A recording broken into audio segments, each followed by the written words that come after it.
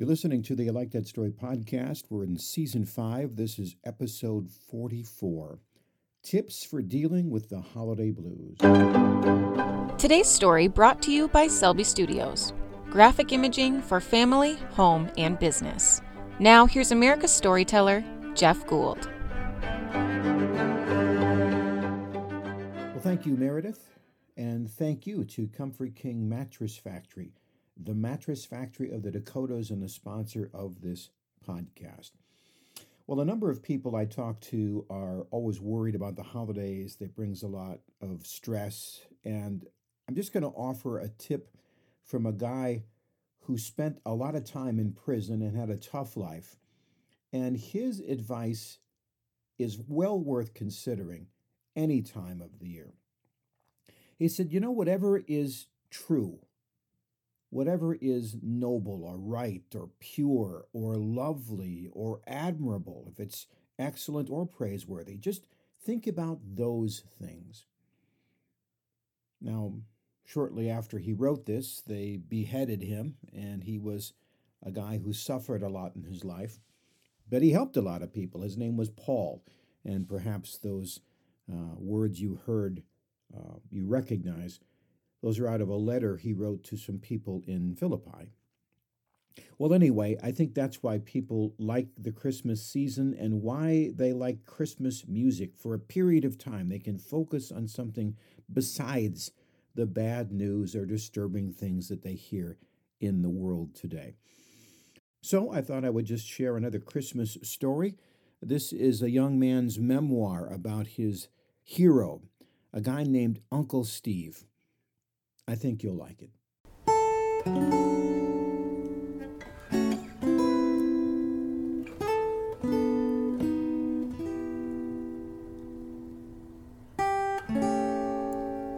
A letter. Dear Jeff, my kids wonder why I'm never in a hurry to open Christmas gifts. If the question is, should we open our gifts now or after dinner, I always say after dinner. A lesson I learned when I was 10, a story I call I Can't Wait.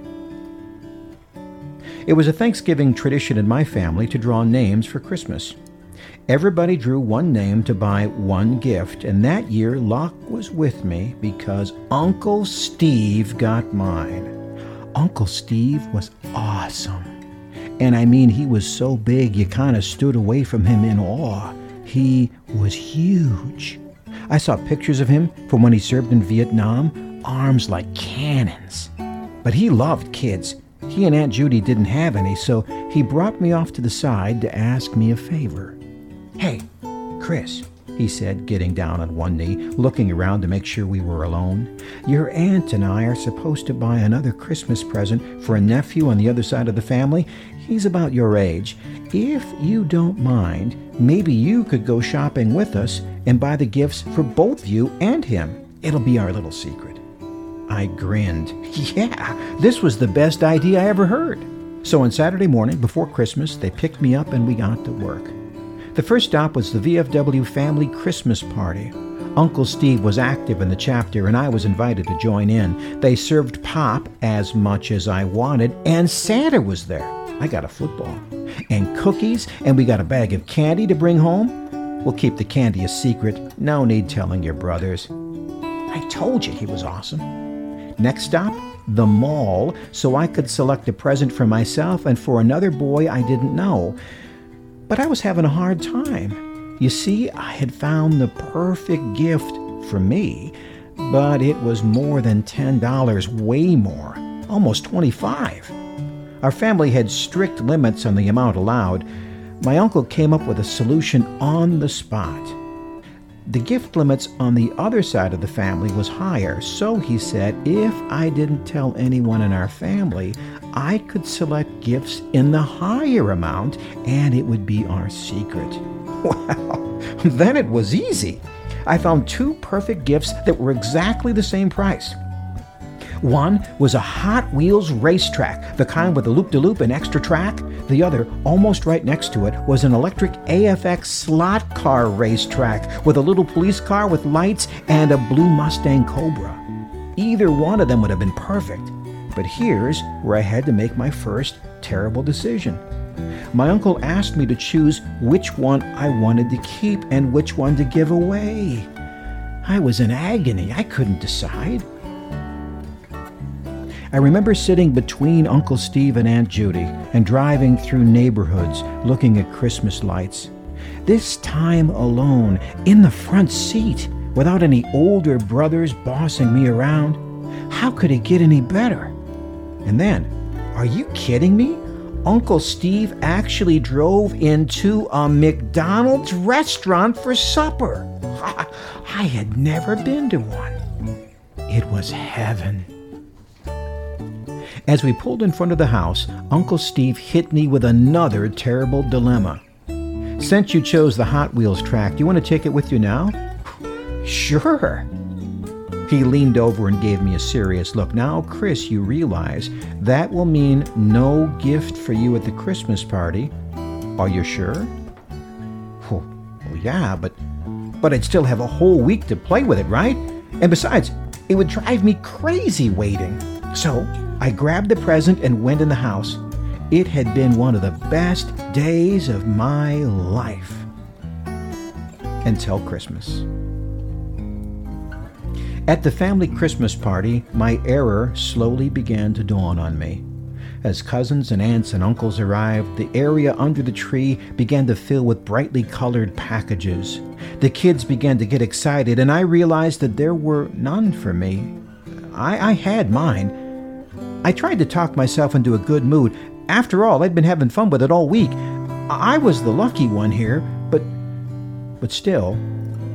Grandpa took his spot in the Santa seat for the gift exchange. But first, another one of my favorite traditions, waiting to see where Grandpa would stop. You see, every Christmas, my grandpa would read the Christmas story from the Bible. He loved it so much, he had a hard time stopping.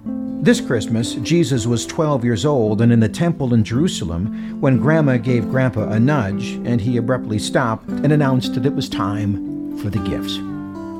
All the kids would take turns bringing a package to Grandpa. He would read the name off the tag and reveal who the gift was from.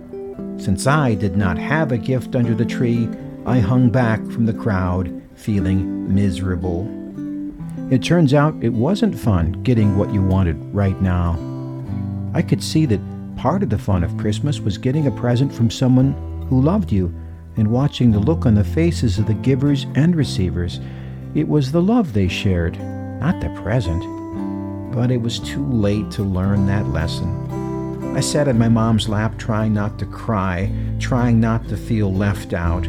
I buried my head in her lap, trying not to be a baby about the whole thing.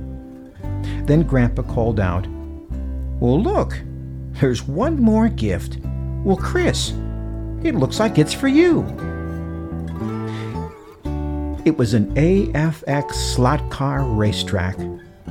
To Chris, from Uncle Steve and Aunt Judy. So now, whenever somebody asks, "Do you want to open presents now or do you want to wait?" I always wait. And when my little nieces and nephews gather around and say, "Hey, Uncle Chris," I try my very best to live up to the honor of the title. Merry Christmas, Uncle Steve.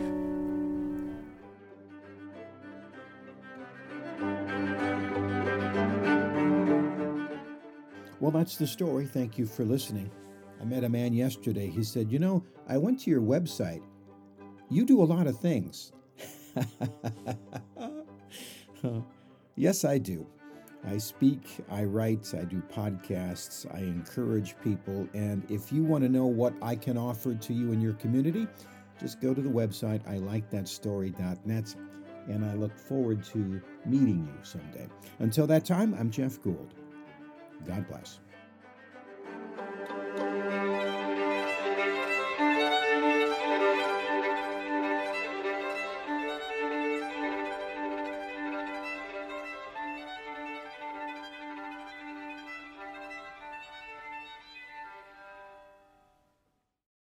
This podcast is a part of the C-Suite Radio Network.